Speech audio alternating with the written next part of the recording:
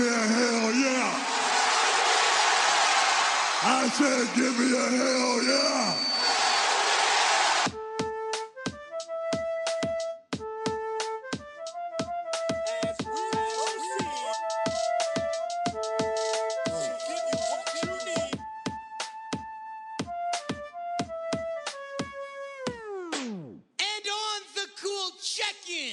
Center stage on the mic, and we putting it on wax. It's the new style.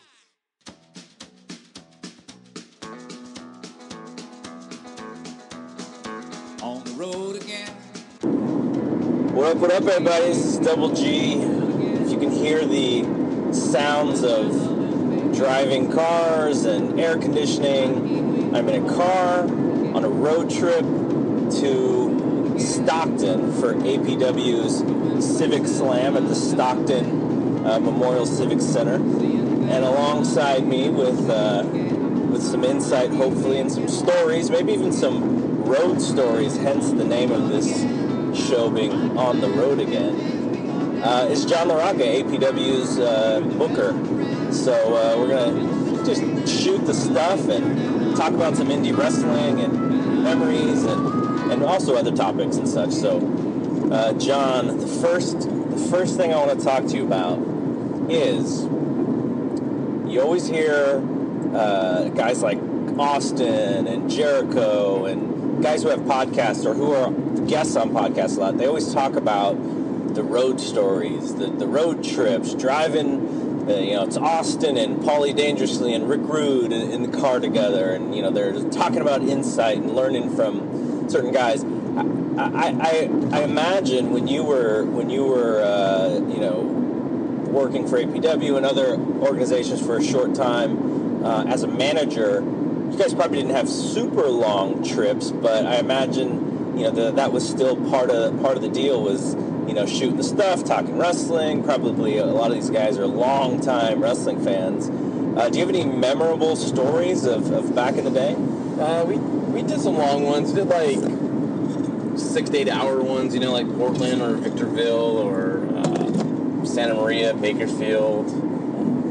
Those were always long, but like the group I was with, which is Tom Castor, JJ Perez, Derek Sanders, Kafu, Oliver John, and Tito Aquino, like it's such an entertaining bunch. It's like those road trips really didn't seem long because we're constantly talking, telling jokes, talking shit, talking about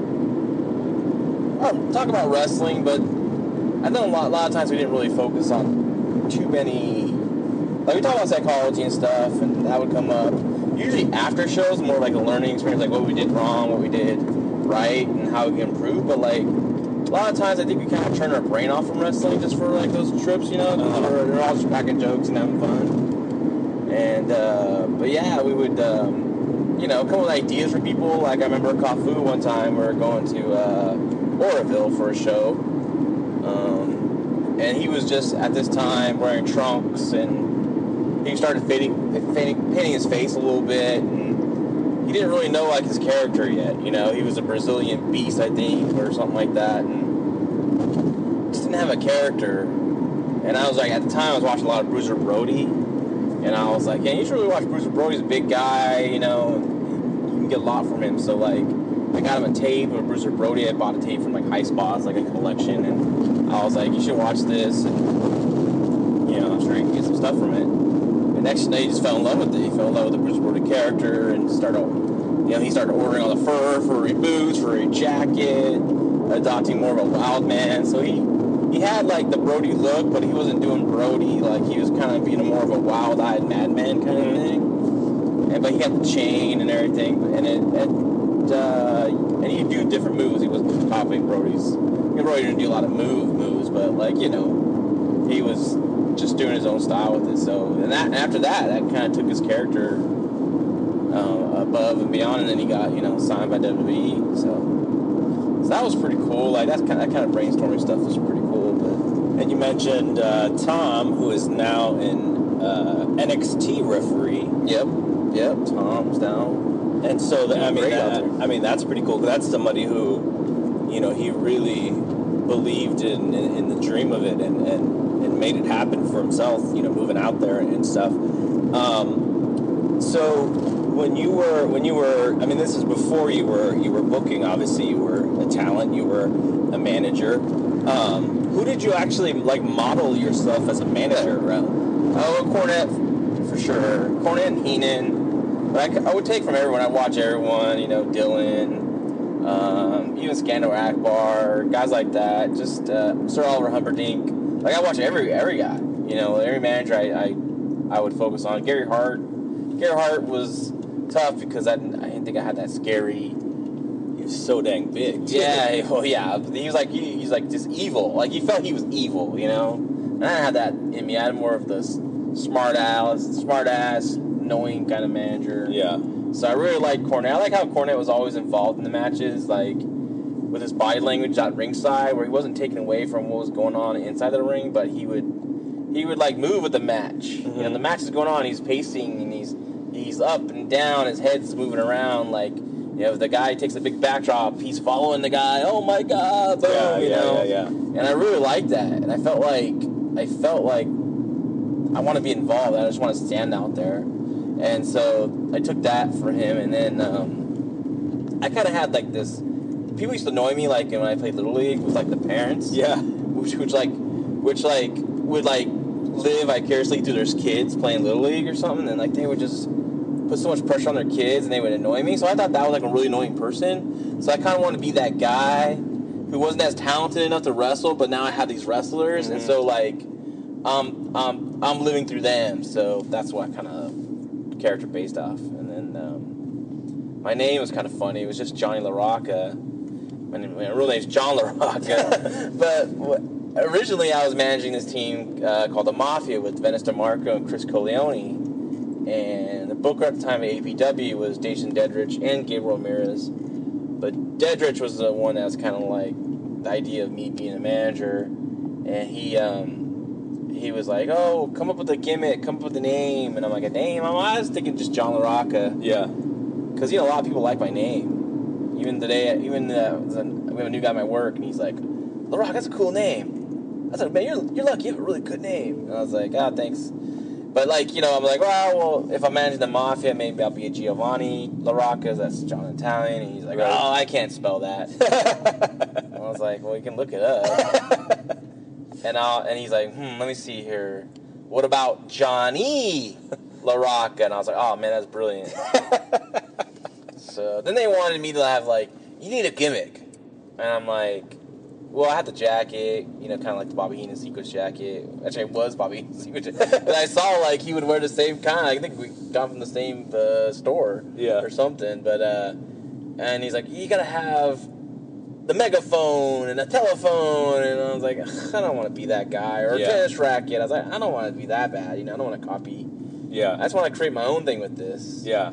So luckily that didn't. Plus, I'm Italian. I'm full-blood Italian. Real. It's real. I need my hands. I talk to my hands. I need to move around my hands. Plus, I want to be able to grab a guy. Yeah. Take a shot. I don't want to carry something around. It's so annoying. I remember when I was managing Ego and AJ Kirsch and Nate Rules. AJ Kirsch would come out with a mirror and hairspray, and I was like, oh, shit, I gotta carry this shit around. Yeah.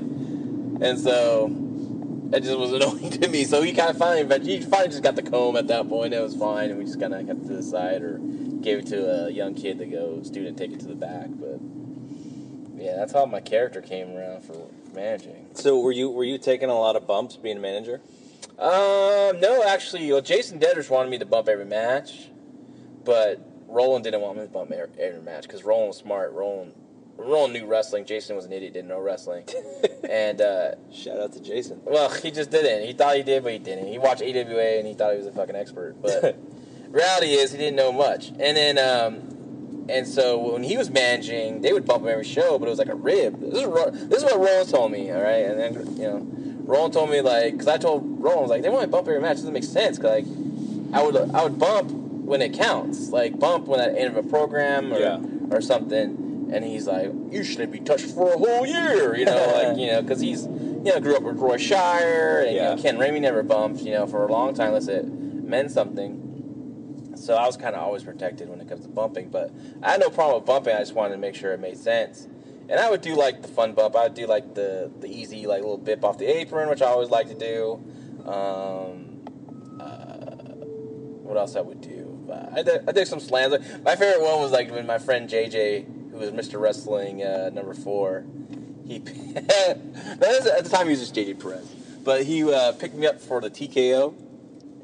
And I remember he, like, lifts me up, and I'm like, ooh, this is fun. Like, I'm in the air, and he's spinning me. He did, like, almost like a little airplane spin first, and then he drops me, right? But at first, I'm like, wee, and I remember the back just dying. I was like, dude, when you picked me up, I was just smiling. It was, like, so much fun. I hope no one saw that.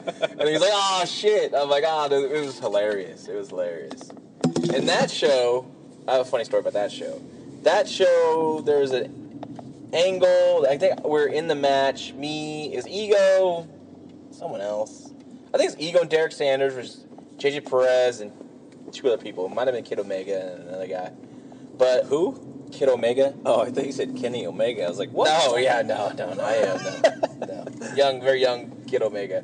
But, I think we got kicked out, me and this valet, Michelle, her name was Peyton. Wrestling name was Peyton. We were supposed to get kicked out in the middle of the match, and then we're going to, at the end of the match, come back in regular clothes with lucha mask on at the ringside, so when JJ's walking by slapping hands, we attack him, right? Oh, kind of like Paige. Yeah. So, I mean, in theory, it was a good idea. Now, we get thrown out, we go to the back. I'm rushing and changing just my regular clothes, and like, all right, we gotta run out there, right? So we run around the building, and I'm running. I trip. Oh, no. Over this, like, I don't know, a sidewalk that's up a little bit. I go flying a good, like, I don't know, a couple of feet, like Superman style, full belly flop, and my legs in mud. Oh, my jeans happen. So when JJ picks me up, I was like, dude, I was following mud before the show, before I got to the ringside. He's like, I was wondering why you were so wet. I was like, oh my God. I'll never forget that. That was so much fun. That's hilarious. Cool. That was a cool little spot. So in the main event for APW's show tonight that we're actually driving to is Jeff Cobb, APW champion, defending it against the former Pentagon, whatever the 5 or 6 different words in his name Pentagon, these days. L0M or M0. And so, Cobb, I've heard Cobb on podcasts, and, they'll always ask him, like, well, who trained you, or who brought you along, and he will always mention you, and he will always mention Oliver John as the guy who trained him. So, I imagine that you're super proud of just being one of the guys behind Cobb, because he's so hot right now. Yeah. You can talk a little bit about that, but also I was wondering, what other guys did you have some sort of influence in when it came to, their start or getting them going, as far as on the indie scene and stuff. Well, I mean, I don't like taking credit for anything like that kind of stuff, but I mean, Cobb was, he came down with the Action Zone Wrestling crew, and we did this thing called Pacific Challenge. I saw, Cobb's one that really stood out to me, and I was like, oh, we can do something here. So I put him up with Timmy Thatcher, and they had a really good match. And then he was like, he called me up, he's like, what do I need to do to advance my career? And I just told him, you're in Hawaii, and it's like literally an island, so you're, right. It's one promotion. You really right. have to move to the United States. I know it's kind of sucks to leave paradise, but Hawaii is in the United States as well. I know. You know what I mean. The mainland, I should say. Sorry. Poor Hawaii. Yeah. Actually, Hawaii's fine. Hawaii's absolutely fine. Yeah. Everyone goes on vacation there. When you're the vacation spot of the United States, you're doing fine. Yeah. No, Hawaii's great. But anyway, I was like, you gotta come, to the mainland, and that's where all the opportunities are at. That's where you can get noticed, and you're not really gonna get noticed out there. So he. And what time frame was this? That's 2012. So I mean, the internet is picking up though. So even though if he get some stuff taped, and he kind of has someone shoot some matches or something. It's still hard for him just to get the looks because of where he's at. Yeah, because he's wrestling, the same guys out there, because there's only one promotion out there. Yeah. So, he's a better opportunity to get seen out here, so that's what he did. He moved out here, moved to Folsom, and, now he's one of the biggest stars in the indie scene, for sure. Always in the band. Every weekend he's out somewhere, not just the United States, but across the world, it's awesome. I'm so happy for that guy. When he first got going and he really started picking it up, and I know the early days of Premiere, he was like one of your main guys. Mm-hmm. It seems like he was at a certain level. I think people were talking about him. You started reading a little bit. Dave Meltzer would have a little piece of information about him, but then he just bloomed. It seemed like almost overnight, in a sense. He had the Lucha Underground thing, mm-hmm. But still, that was not under the name of Jeff Cobb. It was really PWG that really, because there's a lot of promoters out there who look at PWG shows and think, oh, that guy must be great because he's on PWG show. Right. And in this case, they're right. Jeff Cobb is great, and so they book him. So that's why you get in those shows. A lot of guys do those shows for a lot less money than they normally do because they'll start getting seen there, and then they start getting other bookings, and so Cobb blew up from there, and deservedly so. I think he would have been seen anyways somehow because he had something special about him. When you watch him, it's like it's amazing. He's just such an amazing athlete. Like you cannot turn your eyes away. You have to watch him wrestle. He's awesome. Well, do you think there's anything that he has done or that he's really, really improved on since you first had been with him? Like is it just everything sort of he's gotten better at, or like what could you look at as, he made this change or he made that change and that really kind of took him to the next level? I think his confidence is up, so I think his personality is showing more in his matches. The Jeff Cobb that I know seems to show more in the matches too, So, but then he also can turn it up and be a ferocious beast out there. I mean, has he ever worked heel before? I'm sure he has somewhere. I never booked him as a heel. I just kind of booked him as a super athlete. Yeah. And because when I started Premiere, he was he was the guy. He was starts with Cobb, and then it kind of trickles down from there. Yeah. Who are some other guys that you've worked with? Not necessarily that you have to take credit for, but someone you may have. You may have booked or may have seen a little bit earlier than other folks. I think with APW and our YouTube channel, I think Thatcher really got a lot of, opportunities from that. I think a lot of people started seeing Thatcher's work because I gave him a long reign as the Internet Champion, so we had and I always try to give him good matches because he's such a great worker. I always want to have these great matches, having face the best, and so I think a lot of that got noticed, and I think and it was really so because I think Thatcher is, in my eyes, one of the best wrestlers out there today, anywhere really. So he's great. Now I know you don't necessarily need to take credit at all for this person because this person is she made a name for herself, but you were one of the first people to look at trying to book Shayna Baszler. And you brought her over to Premiere, and then she's also worked for APW, but that was at your insisting, and you knew from her MMA background and the fact that she ran with the Four Horsewomen and stuff that she could actually be fairly marketable, and she's so gung-ho about pro wrestling.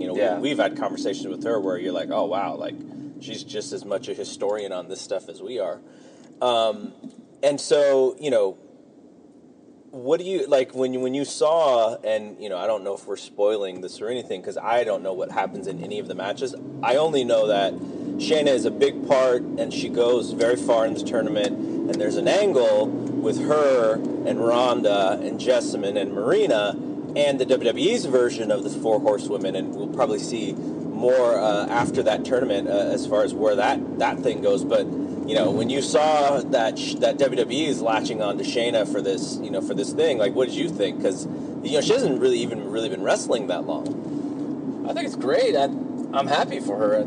You know, she's just really good. Talk about someone that's picked it up like really, really fast. Yeah. It's like I think anyone that comes from MMA to pro wrestling picks it up really fast. Like look at Matt Riddle. That guy is a superstar. You know, that guy. I mean, he picked it up from. He's a natural. And then same thing with Tom Lawler, natural. Like.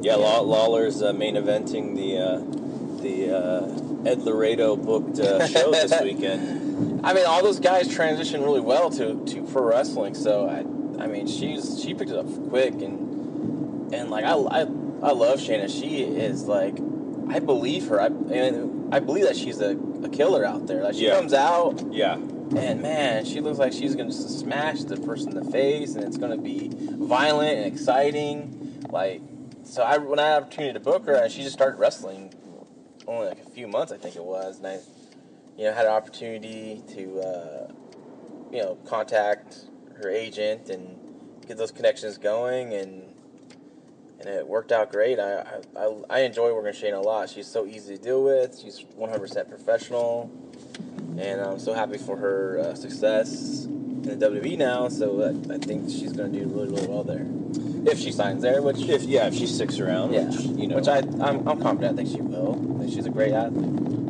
Another person who people won't know as well as they know Shayna, but you also had her on your shows is Nicole Savoy, and she's also a part of this whole Mae Young Classic tournament. Talk a little bit about Nicole and what you saw in her and how she's improved. Oh, Nicole's a grinder from starting off just as a valet to working hard to being one of the top women on the indies right now. And the man, like, she's really popular, and she's always like she's very hard on herself in her matches, but like that's because she has so much passion for this, Mm-hmm. And she's really improved on her look. She's gotten like more muscular, and that just adds to her whole complete. I think she's she's a complete package, really, and so I'm excited for her success too. So just I've asked you this question in person, like when we were at Cauliflower Alley, we're just talking wrestling for like literally like a day and a half straight, and just booking territories and booking the actual Cauliflower Alley guest list or a talent list for the next year. Yeah. And so I've asked you this question before, and I think actually probably more than once, and I think your answer, changes based on when I ask you, which is kind of just shows you how fast the wrestling business moves, and especially with the guys who are in demand for independent scene. Mm-hmm. But let's say if you had Wrestling Observer money, and really, money was not too much of an object for you when it came to guys that you wanted to book around the Northern California area. You work for you're booking for APW, so this is just sort of like a dream scenario, right? Yeah. But who would be like your top 4 guys that you would go after and say, if I could have these guys on my shows, half of the time, I think we would do really well? Man, it depends how you're marketing it. As you see at APW, it's like very valuable to have like former WWE names and stuff. So, a guy like Cody Rhodes would be, if you could, right. He's on the contract right now, so he's not. But a guy like that, like those kind of guys, you probably have to start with. But Jeff Cobb for sure, I would lock up. Lock up Jeff. I'd love to have Tim. I've been watching a lot of Japan lately, not just like New Japan, but like various different promotions, and there's a lot of guys I would just grab from there and bring them out here and see if they draw, because you get to see those guys out here, So I'd probably do a couple guys like that from like Big Japan, and Tetsuya Nomura and Sakimoto would be good, like those kind of guys. You mentioned earlier someone like Matt Riddle. Riddle. He hasn't even been out in out in Northern California, as far as I know. No. What do you think about him and possibly trying to get him at some point? I would love to have him at an APW show. And whenever we talked about Marks and I talking about it, so hopefully sometime this year or early next year, you know. But who knows how long that guy's gonna be around for, you know. I know there's a lot of big countries already know him, and so he might be unavailable soon, I think. So I have been I actually helped Court Bauer, who is doing a one-night show or a one-night event, busting out the old MLW name again, which has now become his podcasting network, and he's doing a show with Ricochet and Shane Strickland headlining, and I think there's going to be some promo material out there. I helped him get some sound bites from Big Dave Meltzer, and I'm interested to see how that thing looks. But what about guys like that? Like I don't think I've actually seen Shane Strickland wrestle before, but someone like Ricochet, I imagine he's probably got a pretty high price tag because of his name value and stuff. But if you had the money, for sure. Is that also a guy? Oh yeah, I definitely would like to have Ricochet. Guys like that. Have you seen Shane Strickland? Yes. He's another kind of guy like Ricochet. High flyer. Does a lot of just crazy moves. He's a good athlete. By the way, Google Maps has us like driving through the cuts in Fremont. I was just gonna say, what the hell are we doing? Trying to get through a lot of the traffic that is, for whatever reason, holding up. As we're driving at 2:20, which is like a non-traffic time. That's Central Valley. The freeways are all jam-packed, so Google Maps is doing their best job trying to get us through the back streets to get to Stockton a little bit sooner. I've never been this back street. I know. I'm just trying to make sure I'm following this map correctly. I'm about to text Mark and say I'm not going to make it. I don't know, man. We're going to stop one of these houses and get dinner. That's so funny. Now I'm seeing all this. I love seeing areas I haven't been to before, though. Yeah. And I hope Google Maps knows what it's doing, because I'm following this thing, like it's my lifeline here. Come up to something over here. So let's talk a little bit about the show, and basically by the time this podcast is out, the show will be over. But I kind of want to bookend, what we're doing, and we'll have a little discussion about how the show turned out with results and stuff after this. But talk a little bit about the show. So I've actually never seen Pentagon live. I think he worked with. You didn't go to those other ones? No, I didn't go. I haven't been able to go to some of these shows, so I never got to see him. And I'll get to see him in the main event tonight. Yeah, against Jeff. So that should be pretty spectacular. Should be nuts. So tell me a little bit more about the card. What are all the matches you've put together? So I'm sure you're excited about all of them, but which ones stand out to you as possible, barn burners or show stealers? Looking forward to Thatcher and Matt Cross, who was Son of Havoc and Lucha Underground. He's also the guy who was Tough Enough too. Was on Tough Enough, but then he got cut early, right? Yeah, that was weird. I don't know. Things are overproduced, so you never know why they did stuff like that. But yeah, he's a great talent. What was his old M-Dog 20? Right. But he's really, really good, and I remember seeing him a couple times. Marcus has brought him in for stuff, and he worked Dave Dutra. Then one of Dave Dutra's best matches was with Matt Cross. Shout out to Dave. Yeah, it was really good.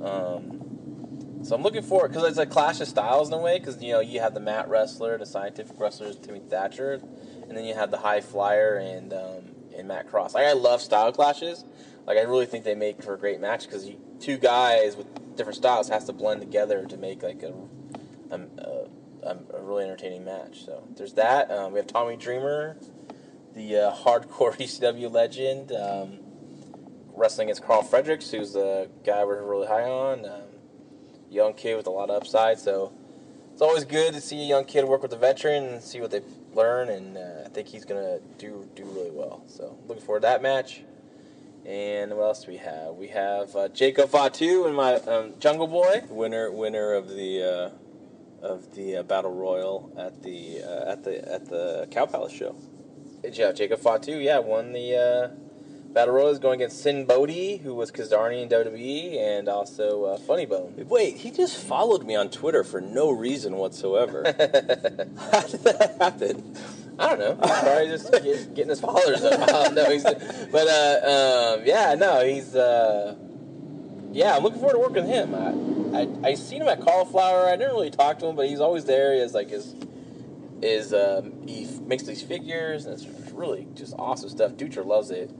And when we go to Cauliflower, he has to stop by that booth. Yeah. And then, looking forward to working with him. He really cut this really creepy promo for us. And you talk about a guy that goes all out, for the promoter that books him. Yeah. He's definitely one of those guys. So that's really cool. And then Funny Bone's a hell of a talent. He's just really good. And he's exciting, and he has this great look and great character. So, yeah, that match is going to be that's going to surprise a lot of people. So you mentioned Jungle Boy a little bit, and Jungle Boy is my favorite only because, well, I've only seen him a couple times, but he's automatically becomes my favorite because he is the son of the legendary Luke Perry from Beverly Hills 90210 fame and Riverdale. Have you seen Riverdale yet? No. I think you would really like Riverdale. That's what you're saying. It's very sort of teenagery kind of show, but the cliffhanger endings and sort of the relationship to the Archie comics and that kind of stuff, I think you'd really like it.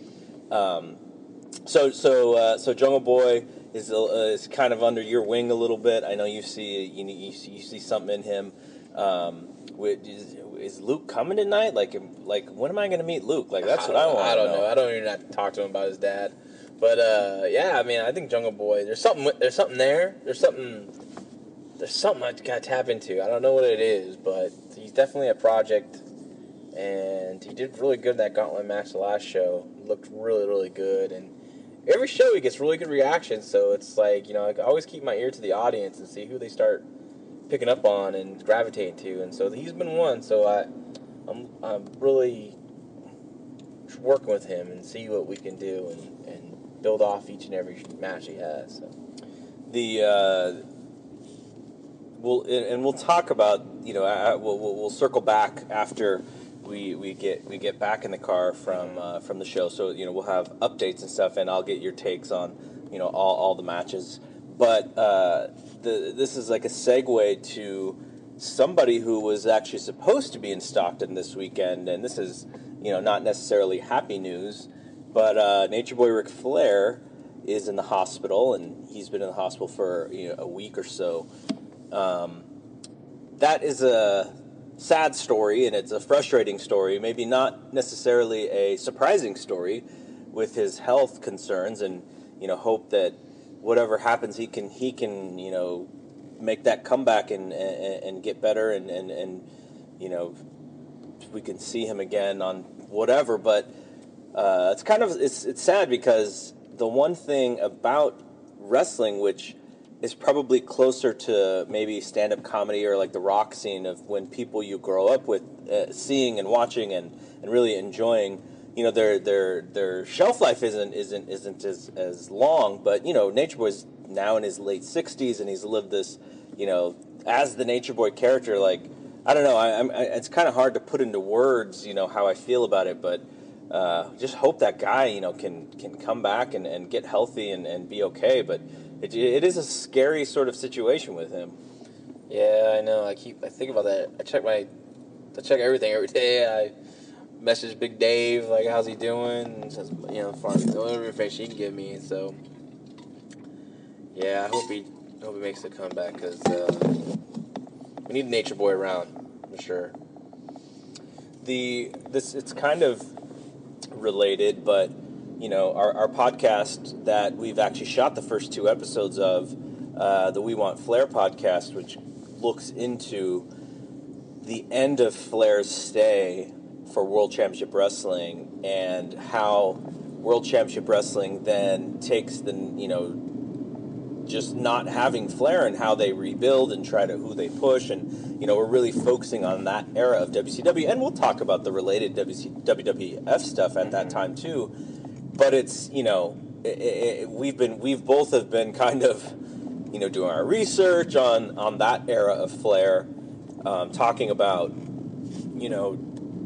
he had just gotten in '89 just gets through, one of his best in-ring years of his career. In '90, there's a bunch of issues going on because of the starts and stops, and because of Sting getting hurt, and then them having to change plans, and then by the end of by early '91, Flair's got the title again. So we've been doing all of our research on it. So it's just crazy that we're about to start putting out episodes of this podcast, and this news comes out, because we're both huge Flair guys, and it's I don't know about the timing, what that says or anything, but we've just been on our Flair stuff again, and this news just came at the time where we're like, whoa, like this is kind of crazy. And it doesn't really fit into the podcast the way that we wanted to talk about it, but I'm sure it will now change slightly, how we go through this podcast in the upcoming episodes, which, we haven't put them out yet because I want to bank, at least 4 before we start releasing them. But, it will sort of change the dynamics of what we're going to talk about. So let's move on and talk about something that probably will make us a little bit happier, which is the G1. Just last Sunday or Saturday night, I guess, the finals. Naito beating Omega in, what did you say Dave gave that match? 5 3/4 5 3/4 stars. Jesus. So did you see that on Twitter someone said, so does this mean that the 3 matches you gave more than 5 stars to are the 3 greatest matches you've ever seen in your life? And he said, definitely, or he said something like that. So the 2 Omega Okada matches and the Naito Omega match, those are Dave's 3 favorite matches. Wow. All in the same year. Yeah, it's been a year of great matches all around. There's so many great matches all over the place. Was he really popping for that match? Yeah. Okay. Yeah, he was really excited. I mean, it was a great match. The finals was awesome, and Okada and Omega was awesome, and same thing with Tanahashi Naito. It's just, talk about ending a tournament on a high note. Jeez, it's hard, because that's the idea of a tournament. You want to peak with the best matches, usually. You know? Unless you have some kind of angle. But, this is more of, when it comes to match, it's all about match qualities, tournament. Yeah. So you really want to peak with, the best match possible. I personally liked the Naito and Omega match is a little slightly ahead of Omega and Okada. Just was really into that match, and you just never know how it was going to go. I know everyone kept saying Naito was going to win. Even I said that was going to happen. But, yeah. But you just never know. And they really teased a lot. It was great, and Naito was brilliant. Omega was really, really good that match. Yeah. So. I liked Omega Okada slightly more, but it's literally by a hair, right? You're literally you're going, well, here are 2 of the greatest matches that I've ever seen, in the last 5 years, and now, which one is better? It's not, it's like a pick-em at that point. Yeah. So we just put out a list of matches, of our 10 best matches that we thought based on our average rankings. I asked Alan Cunahan from Fight Game Blog, and he's also part of the F4W Online team. And he's the guy who's been watching this stuff just religiously. He has so much knowledge of this scene, and he does his research, and he's always going back and watching old matches. So I thought he would be the perfect guy to get his feedback. So he gave us his top 20. You gave me your top 20. Our buddy, the Heartbreak Kid, David Rubio, who is currently on his way to Las Vegas right now, hanging out with the F4W crew at the convention. He gave the top 20, and then my top 20. And so we put our list together, and I just averaged them out, to see what the top 10 was. And so we'll go from 10 to 1, and we don't really have to comment too much because you can find the whole list on Fight Game Blog. Just got it published on Friday. So Hiroshi Tanahashi, Kota Ibushi, from very early in the tournament. Was that actually the first night? No, that was, I'd say it was more in the middle of the tournament. Okay, yeah, you're right. I'm thinking of a different match. Naito and Ibushi was the first night. Yes. That's the match I was thinking of. Okay, so Tanahashi and Ibushi is number 10 on our list, and I wrote a little bit about kind of the ending of it where Tanahashi looked dead and Ibushi hits that last ride sit-out powerbomb. And Tanahashi has, like, one of the greatest kickouts ever at, like, that was, like, 2.99999 in the kickout. And then Ibushi grabs both of his arms and throws that knee thrust as he used that a few different times. And he won that match. So that was number 10. Then we had Zack Sabre Jr. and Kota Ibushi. And Rubio was writing about how, Ibushi didn't use his, like, normal high-flying and style, and it was more mat-based. And, he was more doing a lot of selling for Sabre's submissions and stuff.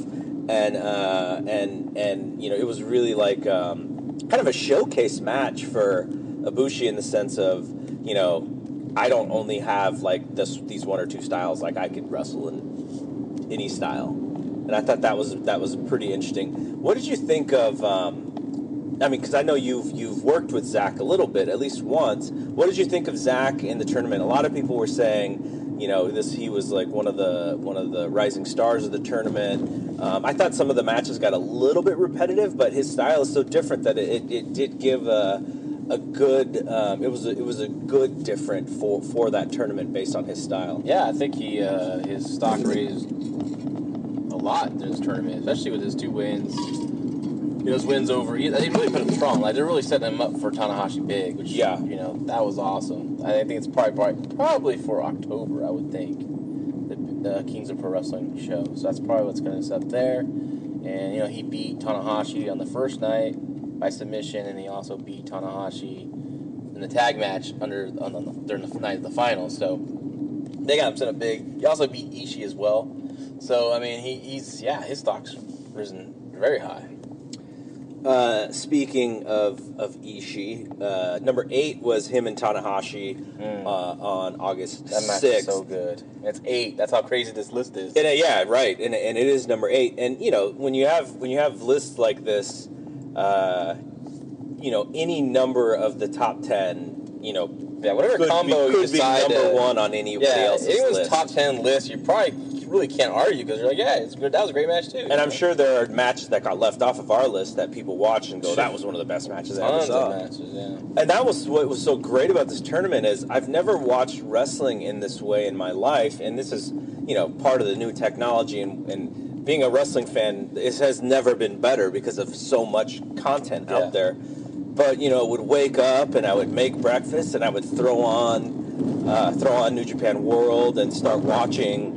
And then, I'd get through a match, and then I'd eat breakfast, and I'd get through another match, and then I'd go to the gym, and I'd get through 2 more matches, and I'd come home, and I'd eat dinner, and I'd get through another match. And, you're through, you're through the whole day. Was it 3 weeks tournament, right? Yeah. Yeah, so like 3 weeks, I had like this routine that I stuck to be able to watch these matches. It was fun. I really enjoyed it, and what made it so much fun, it was like just our constant communication regarding these matches between us 3, Rubio and yourself, and so that was fun. And it was like, I guess I would say it's sort of like the NBA Finals or like March Madness in the sense where, you're given enough time, and actually they probably could give even more time between shows, but you're given enough time to watch, discuss it, and then right when you're done discussing, like, there's another show to watch, and you're just constantly in the zone with this stuff. I think, even though there was some difficulty, if you had plans or something and you had to get off of your routine, it's kind of hard to get back on it, but it was probably the most fun I've ever had watching wrestling in like a 3-week stretch. I can't believe the heartbreak here is watching the entire show. I was just watching G1 matches. I know, me too. Tournament matches. He was watching the whole show. I was like, man, I don't know how you can keep up with that. Well, he had to abort about halfway through, but he did it for I lost half of the tournament. Yeah. So number 7 is Suzuki and Okada, and you got to write the little write-up about that one. That was that went to a draw, and it was different from the last Okada Suzuki match, which before this tournament was like my second favorite match of the whole year. After this tournament, it probably gets moved down quite a bit. But, that just shows again, like their versatility in being able to tell stories and not having to do it in the same manner. Yeah, no, that match was great, and it just like it was, you had Suzuki doing different. Like, he wasn't about getting submissions, and he was really trying to punish because Okada, in his match before this, he lost to Evil, which he took a lot of punishment, especially on his neck. So he came in with a bad neck, and so Suzuki's like pounding on him, trying to go for the pile driver, and then they start hammering each other with these open hand slaps, which after a while got a little too much. Yeah. They were like, okay, this is going way too long. They were slapping the shit out of each other. Yeah, and it's, which we kind of like, if you looked at the tournament, you looked at the matches, how they were lined up, you kind of like, this match here, I think everyone kind of circled and said, okay, Okada's really going to be beat up by the time he gets to Omega after this match with Suzuki, and that's what happened. Yeah. And I like that. I like the fact that they went to a draw instead of having Okada beat Suzuki. But I think if you beat him, it would have been like automatically in the final or something like that. Yeah. But and I think they beat Suzuki a little too much, in my opinion. But I know people have debated that, and people have argued about that. But I think so. I think he should protect him just a little more because that guy, as you can tell, like after this match is over, you kind of like want to see Okada and Suzuki again. Yeah. So I'm assuming you're talking about him losing to Yano. Yeah, I'm not a big fan of that. I know, like, there's the gimmick in G1, like, he can't beat Yano, but, like, I don't know. I think it's kind of in that gimmick, especially after, he's lost to, he lost to Evil, he lost to Omega, he lost to, Okada. Well, no, Okada went to the draw, but still, Oh, no, you're talking about Suzuki, right? Yeah, so I think I think he should just have him, I just wanted to see him go and just, because the whole tournament, everyone seemed like they were in a competition to have the funniest match with Yano. Yeah. And I think the best matches that Yano had were Okada, his first one, which I thought was just entertaining from top to bottom. I love that match. Mm-hmm. And then also with Juice, I thought that was really creative. So I was like, after all everyone's trying to have this funny match with Yano, I thought it'd be great if just Suzuki just came and just blitzed him. Yeah. But they had this fun storyline, which I guess the fans are into, and then which is great. But like, I don't know. I thought time to change that up. Yeah.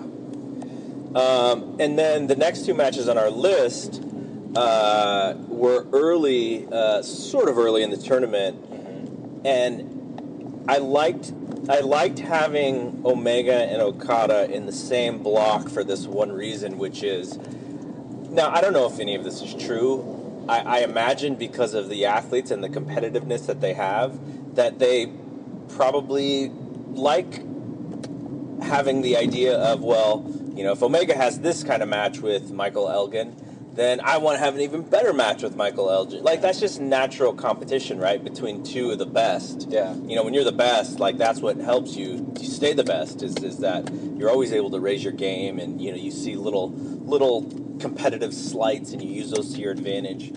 And Omega had the first match, Okada had the first match with Elgin, and then I think Omega came back a few days later with his match with Elgin. And I noticed this as a slight trend, which is, I didn't do all of the research of all the matches because we didn't rank all 100 matches or whatever, how many ever there were. Actually, maybe Rubio actually did. Alan might have done it too, but I only ranked maybe like a top 25 or something. But it was almost as if like Okada's match with the same guy that Omega had a match with. Okada's match was slightly better in most cases, and so I thought that was pretty interesting. Obviously, their styles are a lot different. Okada wrestles a much more sort of like championship style, and Omega takes a lot more crazy chances. So a lot of it's just subjective, like what kind of wrestling do you like better? But I thought that was so interesting. And in our list here, we had the Okada-Elgin match just one spot higher than the Omega-Elgin match. And I thought both of them were really good, but I just thought that point was super interesting in just the way that we saw this tournament go. Yeah, I mean, there's another guy that up to stock too in this tournament was Elgin, for sure.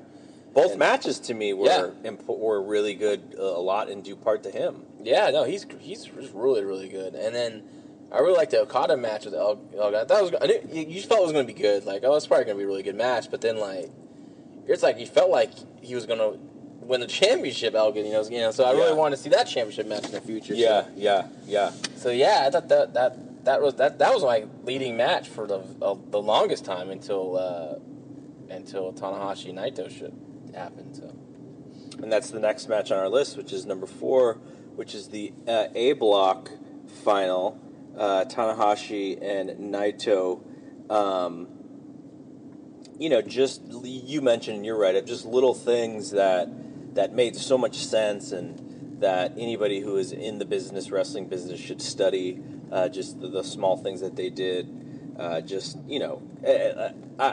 agree with you in that, I had like all these matches ranked, and then when it came to the finals of the blocks and then the final, like I just had to shift everything down like 3 or 4 spots. That's good, though. That's what we want. Yeah, that's what we hope for. We hope that the finals are going to live up to being these big matches, and they did. Yeah, Tanahashi and Naito was just it's just wrestling at its best. Yeah, and so the only match in the top 4 that wasn't from the last 3 nights is actually one from the first night, which is Naito and Ibushi on the 17th.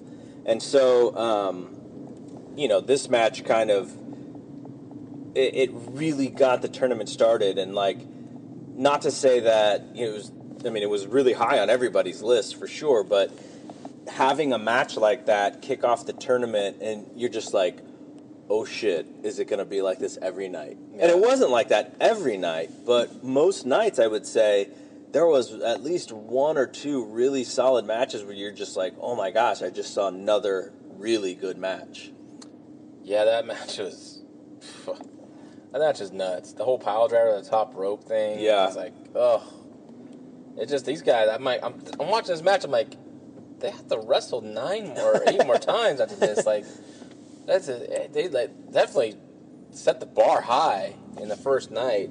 And same thing with Tanahashi and Zack Sabre, which I think was the match before that one. So they definitely picked the right match to go on last. Yeah. Because no one's going to follow that. Those guys are just great. And then Naito, I think he's the complete package of anyone out there. I know people say Omega and Okada are better, but I just think he's slightly better just when it comes to the whole package of charisma and just the way he carries himself in the ring, and he's so smart with his matches and how he lays them out, and his footwork is unreal.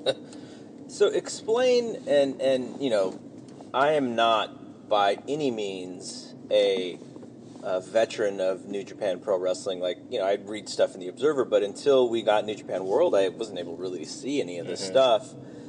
But explain how Naito became, like, the most popular guy in that company. It's weird because he, at one point, he got hurt. He was really high. Like, he was really popular.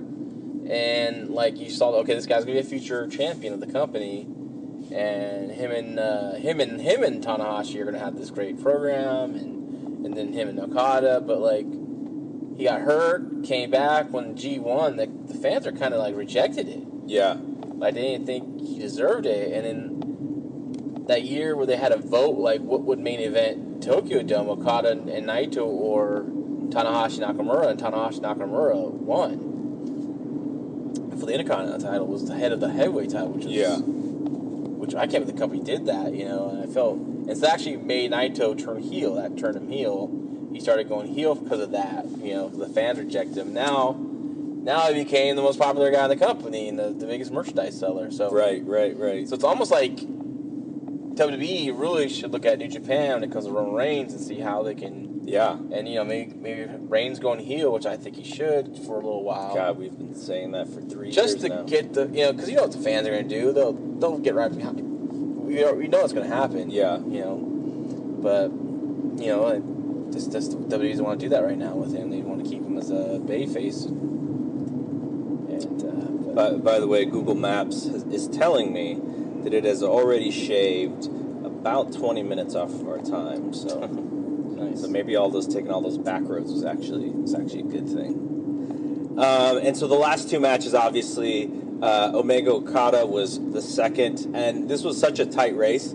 So you and Alan had Naito Omega as the top match, and me and Rubio had Omega and Okada as the top match. Now, generally, you would say, oh, well, that just means it's a tie. But Alan actually had, I believe he had the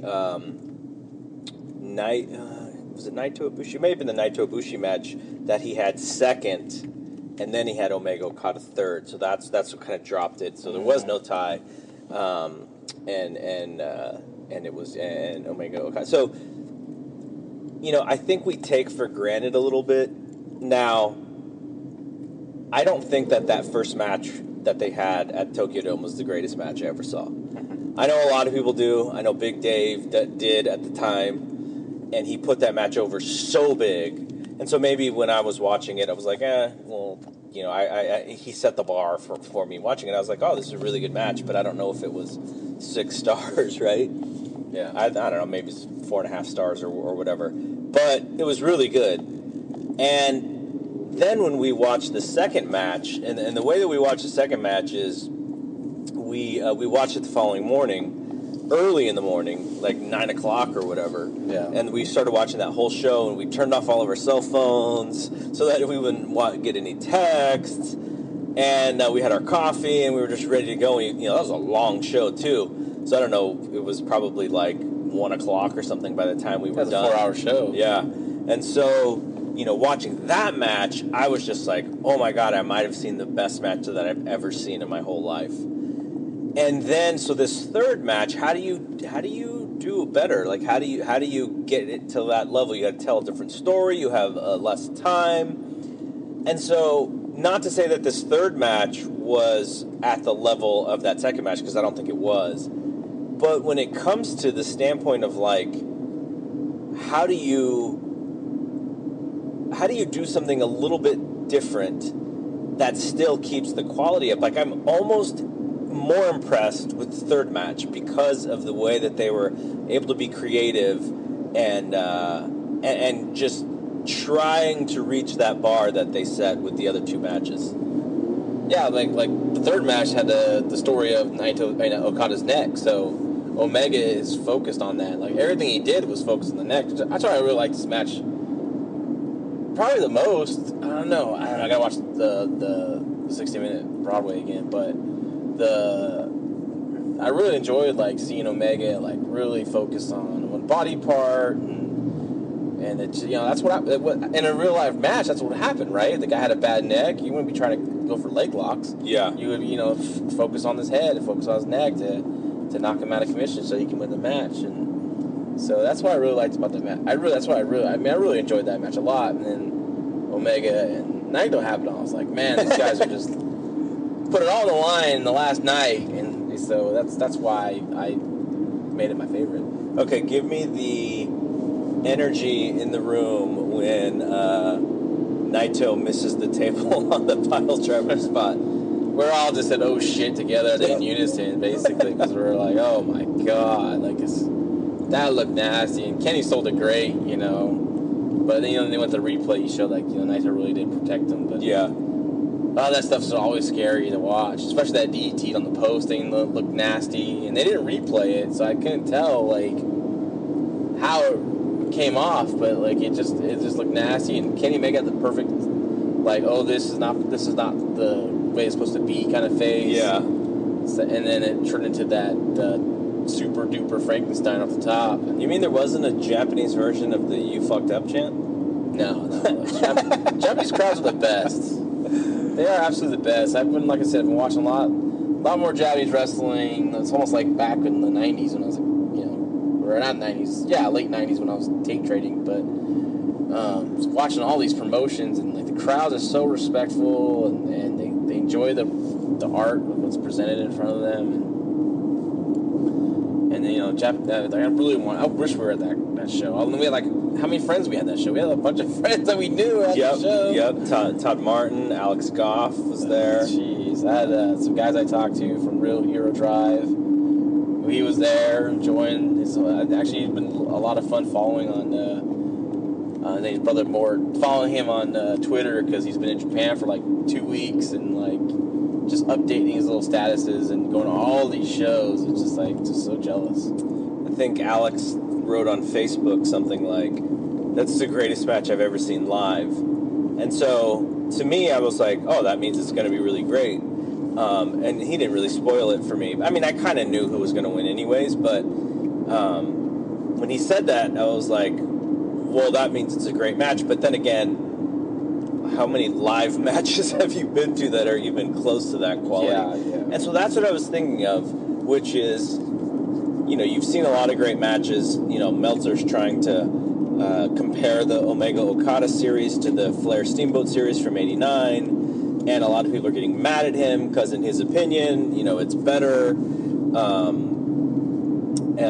The Omega Okada stuff is better, in his opinion. And so,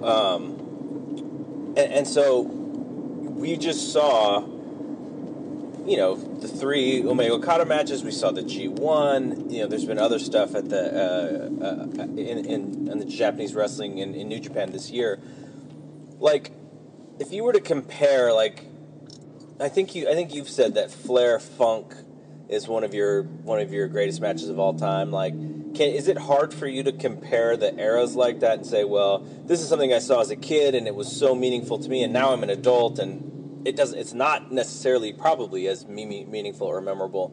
Like, how do you compare? Or do you just not try and you just go, oh, that was a great match, and I've seen a handful of, you know, great matches that compare? I think you just got to go by era. You know, like in the 80s era, you know, Flair Steamboat's trilogy is, you know, the greatest trilogy at that time. And then same thing with, you know, the 70s, you talk about Funk and Briscoe. And then now you can, you know, definitely the trilogy of Omega and Okada is one of the greatest, you know. Same thing with, and also just below that is Tanahashi and Okada as well. So that's probably the biggest debate should be, like, these Tanahashi matches, but I think a lot of things with Omega and Okada, it kind of took a life on its own because of the 6-star rating. Yeah. If it was just a 5-star rating, I think people, oh, it was a great match, you know? And that was the match that I compared Omega Okada to the first one, which was, I thought Tanahashi Okada was better from the year prior.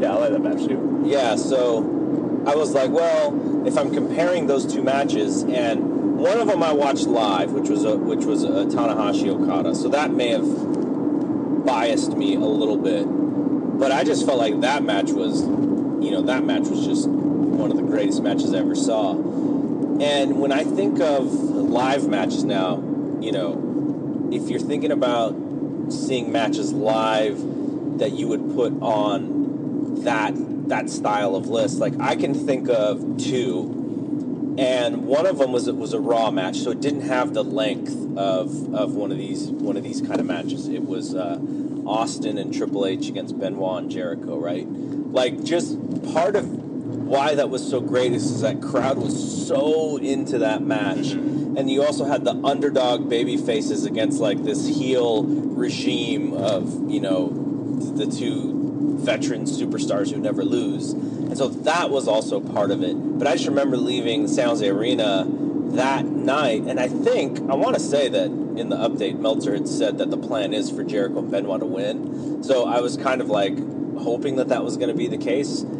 I was just like, wow, that's like maybe the most fun I've ever seen wrestling in my whole life after that match. You weren't at that match, though. No, I did not. I watched it on Raw that night, but yeah. Yeah, I was bummed. I missed a lot of matches I missed in the San Jose area. I wish I just would have bought my own ticket and went to, but... And the other thing that I have a little bit of... that I can speak about, which is I was at WrestleMania 25 and 26, so I got to see both Michaels Undertaker matches. Mm-hmm. And, you know, there's an argument there, which I think most people think WrestleMania 25 was the better match, and I don't. I think WrestleMania 26 was a better match. But still, like, again, it's like, who cares? Because they're both great. Mm-hmm. But I like, after WrestleMania 26, after that match, and we were leaving, me and the kids were leaving the, the Arizona Stadium in Phoenix or wherever it is, we were just like, wow, that was so amazing. And because it was at WrestleMania, I think that made it feel even bigger, maybe, than it was. And so, like, those are the two matches where I can go, okay, I saw two really super great matches. In comparison to some of the matches that we just saw at G1, and, you know, I still think Omega Okada 2 is probably the best match I've ever seen. So even though I've seen those two matches live, just the TV version of that match, I still think if someone asked me what's the best match you've ever seen, I think I have to pick Omega Okada 2, because we were there watching it and just you know, they were magicians that night. So yeah, I thought for 60 minutes, that pace they kept for 60 minutes, that's tough, you know. So enough of the G1 stuff. I know a lot of wrestling fans who don't follow the Japanese wrestling, they get so mad when you talk about Japanese wrestling. So, you know, we did a lot there. They're missing out, though. I mean, they are. It's just a hard it's funny, change. The same people that don't watch it bitch about wrestling today. Yeah. Oh, I wish their matches were longer, told more stories, and blah, blah, blah. And it's like, you kind of get that with Japanese wrestling, you know? You just get good. It's just all about the match. And they do some comedy and they have fun. But for the most part, if certain promotions you watch, like, you know, when it comes to the bigger matches, like, it's all serious, it's all bell-to-bell good wrestling, so they should really, you know, it's all out there now. You can find it. You don't have to have a subscription to New Japan World. You can find them out there somehow. But yeah, on our top 10 list that we just published, all of the matches, with the exception of, I think, Tanahashi Ibushi, all the full matches are were on Daily Motion, so I was able to embed those. There only, for some reason, I couldn't find the first. I only found highlights of that first match. So okay, done talking G1 stuff, and we're gonna talk about something completely different. But because you are so much of a much more casual spectacle kind of boxing fan, the McGregor-Mayweather fight. Do you have any interest in this thing whatsoever? Oh yeah, I can't wait. I love to see spectacles like this. And is it simply because it's just this big thing that it just becomes must see? Like, what are you excited about actually? I just want to see how the fight's gonna go. I mean, I know my feeling is Mayweather's gonna win, but like, I'm just curious to see how competitive Conor is going to be, if he's going to be able to touch him or not. If he does touch him, what's going to happen. And I like the whole drama building up to this thing. I think it's been entertaining. Yeah. I'm excited. I'm looking forward to it. I like boxing, watching boxing. I used to watch a lot of boxing in the 90s when I had the legal cable box. You know, I used to like watch those, and I just like the entrances, the guys with Meg. I like the people standing. I liked how they announced them. I don't know, it just seemed like just a special event every time. So. So I'm looking forward to seeing that. Boxing generally does that very well. It makes it feel important. Like, are we gonna watch the whole show, or are we just showing up at the main event? Like, I don't know. Well, yeah, I don't think you'll be too interested in most of the show. I think the undercard, you know, more boxing hardcores may be interested in it, but I think it's like like I can't imagine even the people going to this show. I don't imagine that the T-Mobile Center is going to fill up before the main event. But then, you know, is the main event going to last 10 minutes? Like, you know, what's going to happen? I don't know. They've the Nevada Athletic Commission allowed Mayweather and McGregor to use 8-ounce gloves, which for their weight class is not the default. The default is 10-ounce gloves for that size. And so McGregor, you know, had this thing about, I want to use smaller gloves because I got the power and everything. And I don't know if that would have been necessarily my choice if I was McGregor, because, I mean, maybe he is hoping for that, like, that one-punch KO that I can get him. But I think the smaller gloves are to Mayweather's benefit, because faster. McGregor, I have a hard time feeling that McGregor is going to actually hit Mayweather, and I think Mayweather's going to hit McGregor at will. And so if you're the one that's going to be taking more shots, and the guy who's throwing them now has smaller gloves to use, that's probably not to your benefit. But who knows? Maybe McGregor can hit him with the shot that will rock it. Maybe that's why he wants him. But the whole circus aspect of this thing, I think to some extent it's been a little bit too much, and it may be pushing away a couple people. But I just think we have this mentality as a society that I just don't want to miss this thing. Yeah. It's called fear of missing out. Exactly. It's the same thing that happened with Mayweather Pacquiao for me. Like, I wanted to watch it, but I had no place to watch it at, right? Mm-hmm. And all of a sudden, we get a call from my wife's nanny that she nannies for, and they're like, "Hey, you want to go watch this?" And like, they have no interest in. They want to be part of it. The part of the discussion, say they watched it, so I saw a free fight, so that's cool.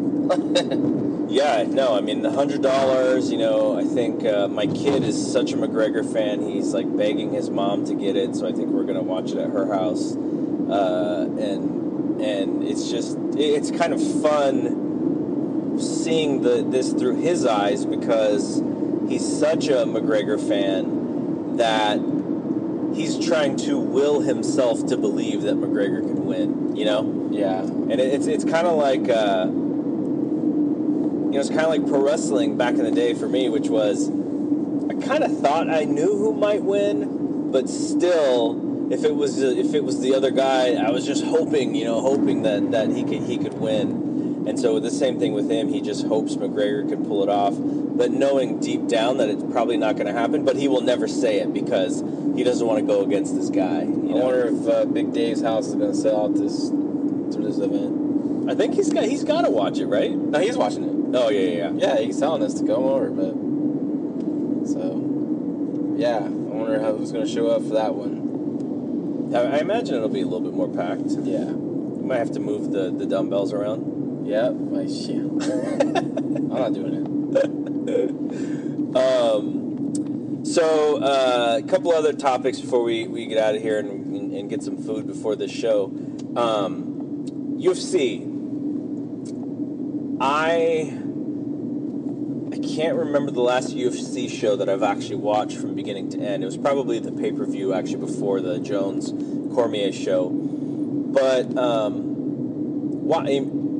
all of a sudden I feel like my fandom has gone down a little bit after such a great year that they had last year too. And it's kind of hard to explain because it's not like I'm being forced to watch these Fox FS1 shows or anything. Yeah. They just don't feel all that important.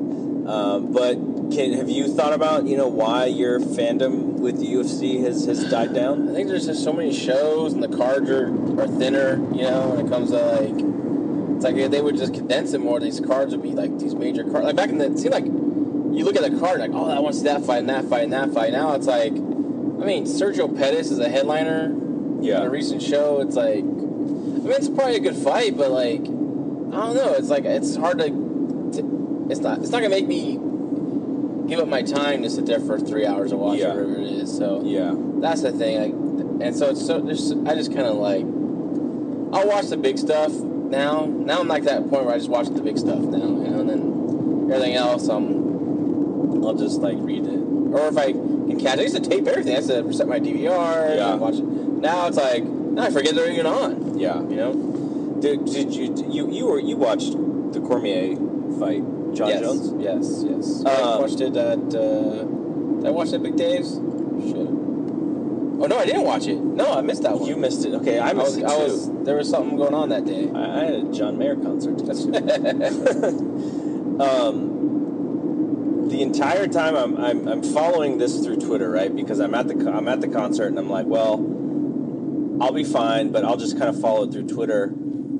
And even I think everyone in Twitter was just hoping and pleading that Cormier had a shot, so they were actually making it seem like Cormier may have been doing more than he possibly was. But I was feeling the same way, like, man, Cormier's gonna lose, but just for the sake of the sport and for the sake of him and for the sake of good versus evil, I hope that he does pull this thing off and win. But I knew he was probably a 10% chance that he could win that fight. Yeah.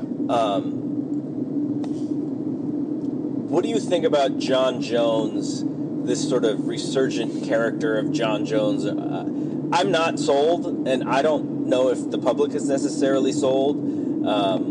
He has pulled these kind of shenanigans before and then turned out to be maybe not the hero that everyone wanted him to be. And not to say to me, like, I don't give a crap what he does, but if he's going to lie, then I'll call him a liar. And if he's going to do drugs, then I'm just going to be like, okay, dude, like, you're cheating, like, whatever. But do you buy this new Jon Jones? No, because he hasn't proved it yet that he is this new Jon Jones, So we'll see within a year if that's the case, But I'm looking forward to Brock versus Jon Jones. Yeah, that's what I was going to ask you next. That's the fight I want to see. That will make sure I see that. I will definitely see that fight. So the fight will have to be at heavyweight, obviously, because Brock is gigantic.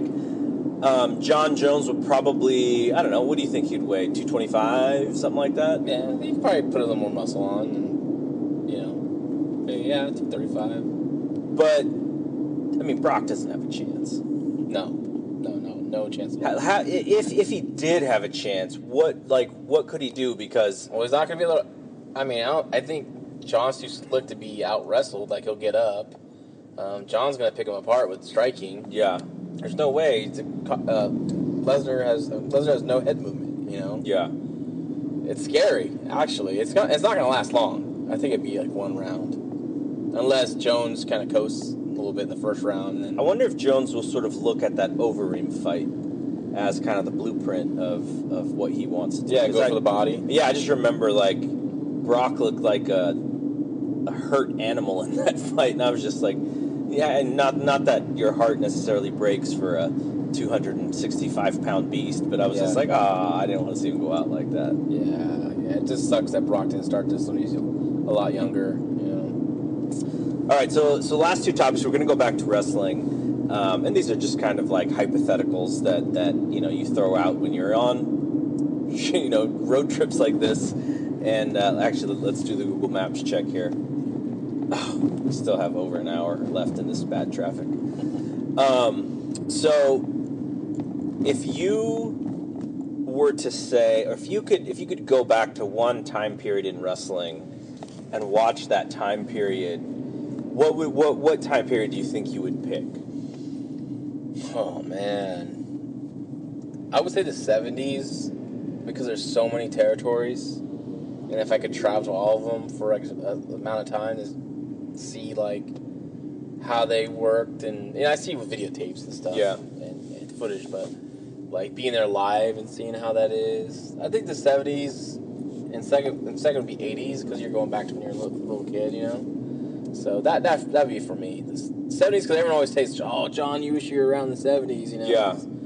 And because I really like that style of wrestling. I think the art's like truly the best in the 70s when it came to like storytelling. Mm-hmm. And a lot of people are like, you'll watch it today, probably like, "Oh, it's boring, it's so slow," but it's not boring if you're really watching the selling and they make every little thing mean something. A headlock doesn't just mean the guy's just sitting there holding the guy and they're just waiting to do the next thing. It's actually they're grinding on the head, they're pulling on the head, and it's going to have a consequence later in the match. Mm-hmm.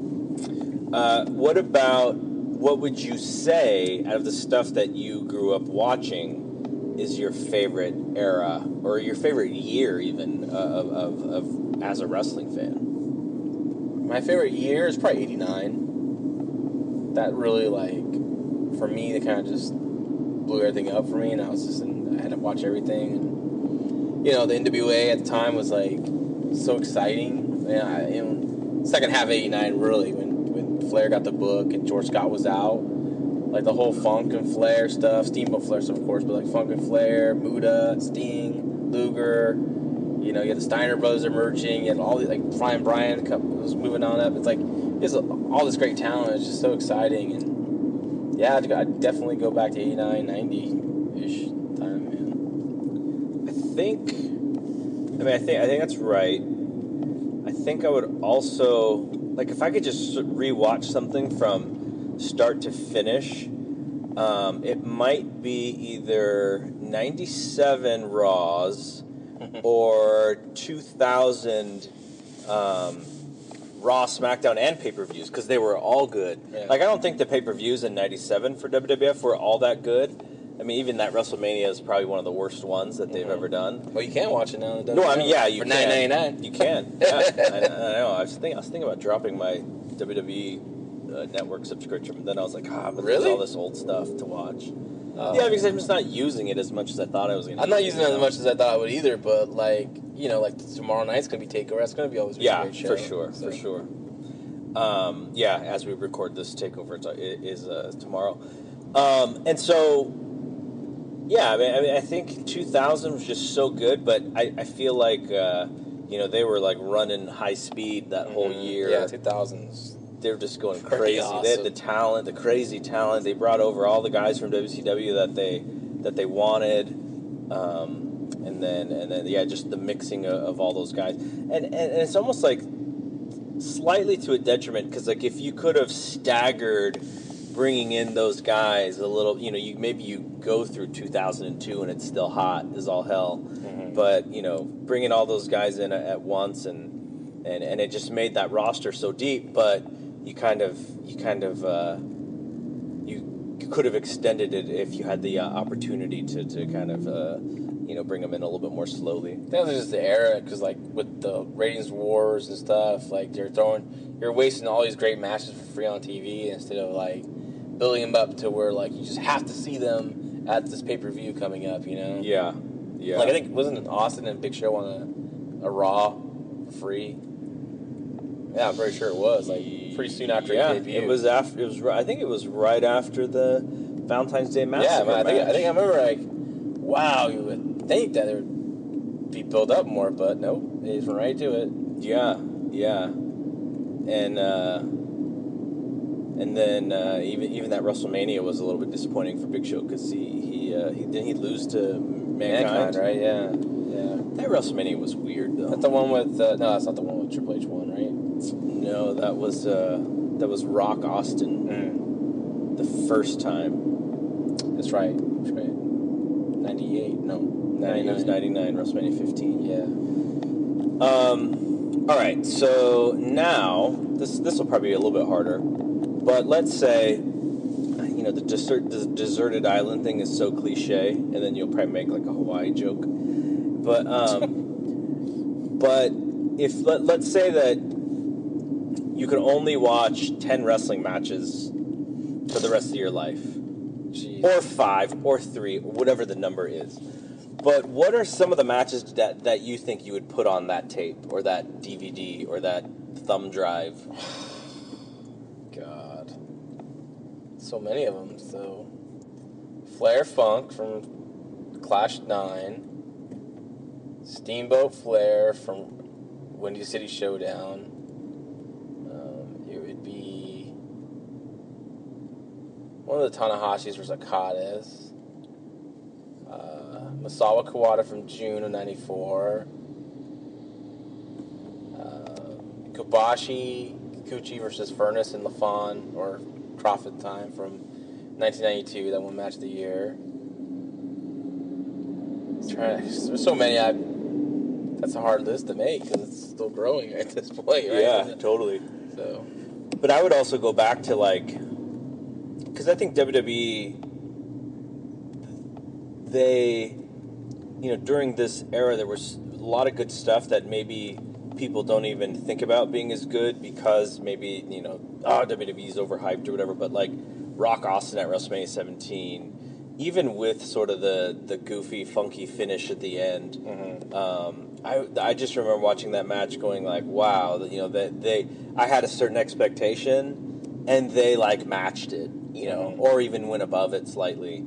The other match that doesn't really get as much praise because of, what happened after the fact is the Benoit Michaels Triple H triple threat at WrestleMania 20. Like, that match is amazing, and it was also one of those where you're just like, I sure hope that they do the right thing here, And Triple H would actually use that in matches where he would kick out of something and everyone goes, oh, now we know he's going to win, and then he would lose later in the match. And another one is Bret Hart and Austin at WrestleMania 13. Yeah. Like, that might be, prior to this Omega Okada, that might have been my favorite match of all time.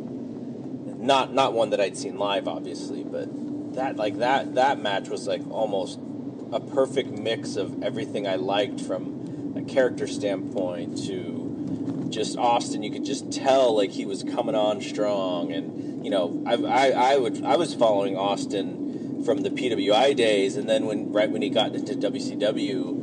When he comes in and you go, oh, I know who that guy is. You kind of feel like you're a little bit of a wrestling nerd at that point. But, so watching him, actually get to that level in WWF was really cool. But yeah, just thinking about matches like that. I mean, I'm sure Alan Forel probably has a list somewhere of, of 100 matches that he'd put on a DVD or whatever. But okay, so we still have a little bit of time on this road trip, but we're going to cut it off now. We'll come back later in the night after the show's over, and we got that long immortal drive back to San Jose. It won't be as bad, though. And then we'll talk a little bit about how Civic Slam ends up. I'm really excited. I love seeing Jeff Cobb whenever I get the chance to, so that'll be super fun. And so we'll be back in a little bit, but it will be like it's just nothing on the edit. All right, everybody, I'm back. John and I didn't record on the way home. He was pretty exhausted. I was pretty tired, and we were just kind of cruising, talking about other stuff. But I just wanted to give an update on the show. So APW Civic Slam in Stockton.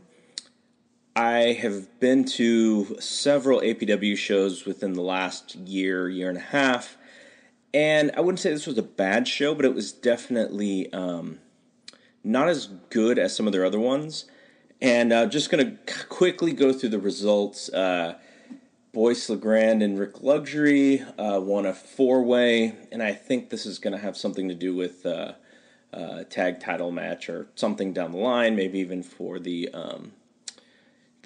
Cow Palace when they go back, I believe, in November.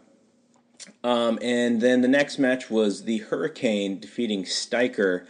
The Hurricane, you hear that music, and he still does the character, so he was pretty beloved by the crowd.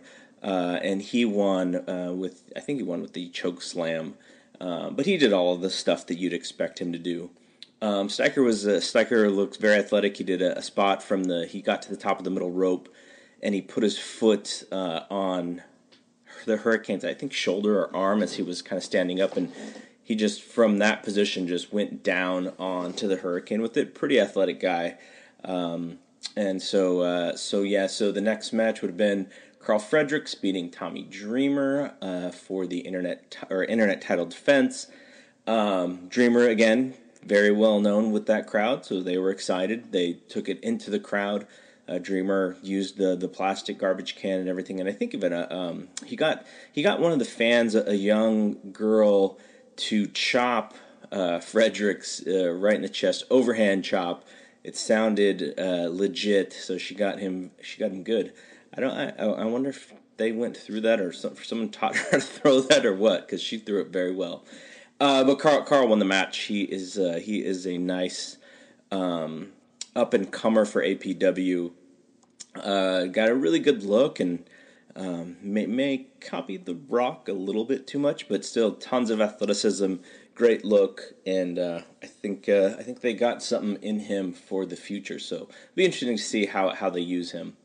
And also Jacob Fatu and Jungle Boy beat Funny Bone and Sin Bodhi. Jungle Boy is one of my favorites simply because of who his dad is, 90210 star Luke Perry. And so the cool thing about Jungle Boy is he's obviously very young. He is very skinny, but he's also, also moves very well. But he's such a small guy, but likes to do a lot of high flying stuff, and he looks like the Jungle Boy, like as you would imagine. He sits in the corner and he crouches. Fatu's awesome. He won the Cow Palace Battle Royale at the first Cow Palace show earlier this year. So athletic for how his size, everything he does is great. He's another one who's like, he's one of the future talents of APW. Tag title match. So, one of the guys, the tag team duo, he was I guess he was gone. Something happened. He couldn't get to the show. So there was a replacement. Vinny Massaro replaced Sin, and the tag team champs beat Bobby Hart and Daniel Torch. The best match as far as crowd response up to this point in the show, and maybe it was the best match of the show. I think the crowd really got into this. Was Willie Mack beating Brian Cage? It was your indie special as far as high spots, kicking out of finishers, no selling stuff, the kind of stuff that just seems to work these days, and they did it very well.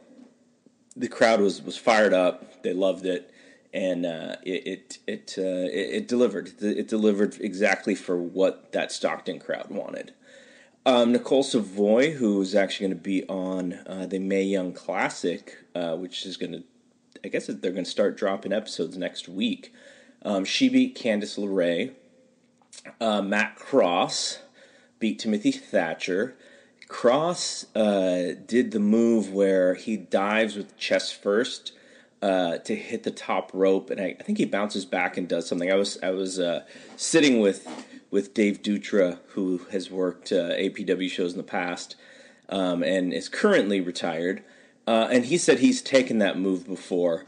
And in this instance, Cross does the chest forward dive into the top rope to bounce back, and the rope breaks. So the rope literally splits into two pieces, and so Cross kind of does like a head first dive out into the floor, and thankfully he was fine. He actually tweeted out the video of what had happened. So that was kind of a scary moment, and it was just like, whoa, what happened? But he got up, and him and Thatcher were able to have the rest of the match without a top rope, and they improvised and went to the finish, and Cross won the match. I've seen tons of Timothy Thatcher matches in the past, and they're all usually really good, and it's a specific style. He works the mat, lots of grappling, lots of submissions, and this match was a little bit different. So maybe it was just me really enjoying Tim's usual style, but I don't know. I felt like I thought this was going to be a little bit better than it was, but then again, they lost the top rope, so. They were able to turn it into to something at least. So that led to Jeff Cobb defending his APW championship against Penta L, however you pronounce LOM or what, Pentagon, the old Pentagon, and they didn't have obviously one of the ropes, so instead the ring crew took off the bottom rope and put it on the top rope. So the world title match had two ropes, but there was the top in the middle. Jeff won the match using the Tour of the Islands. He kicked out of two Canadian destroyers. This match was probably a little bit shorter than I thought. I thought it had maybe 2 or 3 hot minutes left in it, but I would say they probably went home a little too early based on maybe where the heat was and the comeback and stuff. But still good stuff. I mean, Jeff is one of the best sellers out there right now. He sells everything so well. He huge moves just look even bigger because of the way he sells. And that was the first time I'd ever seen Pentagon wrestle, so that was actually pretty cool. He's a lot bigger than I thought he was. But overall, good match, not great match. At least, I read in the Observer, everywhere Jeff goes, it seems like he's having great matches. This was a good match. It was, it wasn't a fantastic match, but it was still good stuff. And then so that was about it. So, it was in the middle of shows that I've seen. John's old company premiere. This wouldn't have been a good premiere show. It wasn't as good as some of the APW shows, but there was still fun stuff in it. And whenever you just get to go hang out and road trip with your buddies, and I got to sit with Dave Dutra, and his wife was there, and Luke Perry's daughter was there rooting on her brother, and so I got to tell her. I told her to tell her dad one of his famous lines, and so I think she said she would deliver it to him, but she probably won't remember. It was just when Luke when the Dylan character was going through his interesting times, and Brandon was like, "Look, man, I'm like one of the only friends you got left," and Dylan looks at him and says, "May the bridges I burn light the way." So I told her to tell that to her dad. I can't imagine she would remember that whole thing. But anyways, so that's it. So we'll see how this sounds when I put it up. I've the sound quality of being in a car and driving in traffic all the way to Stockton with John and I just shooting the stuff. So thanks again. Thanks to John for doing it. So we'll see you when we see you. Peace out.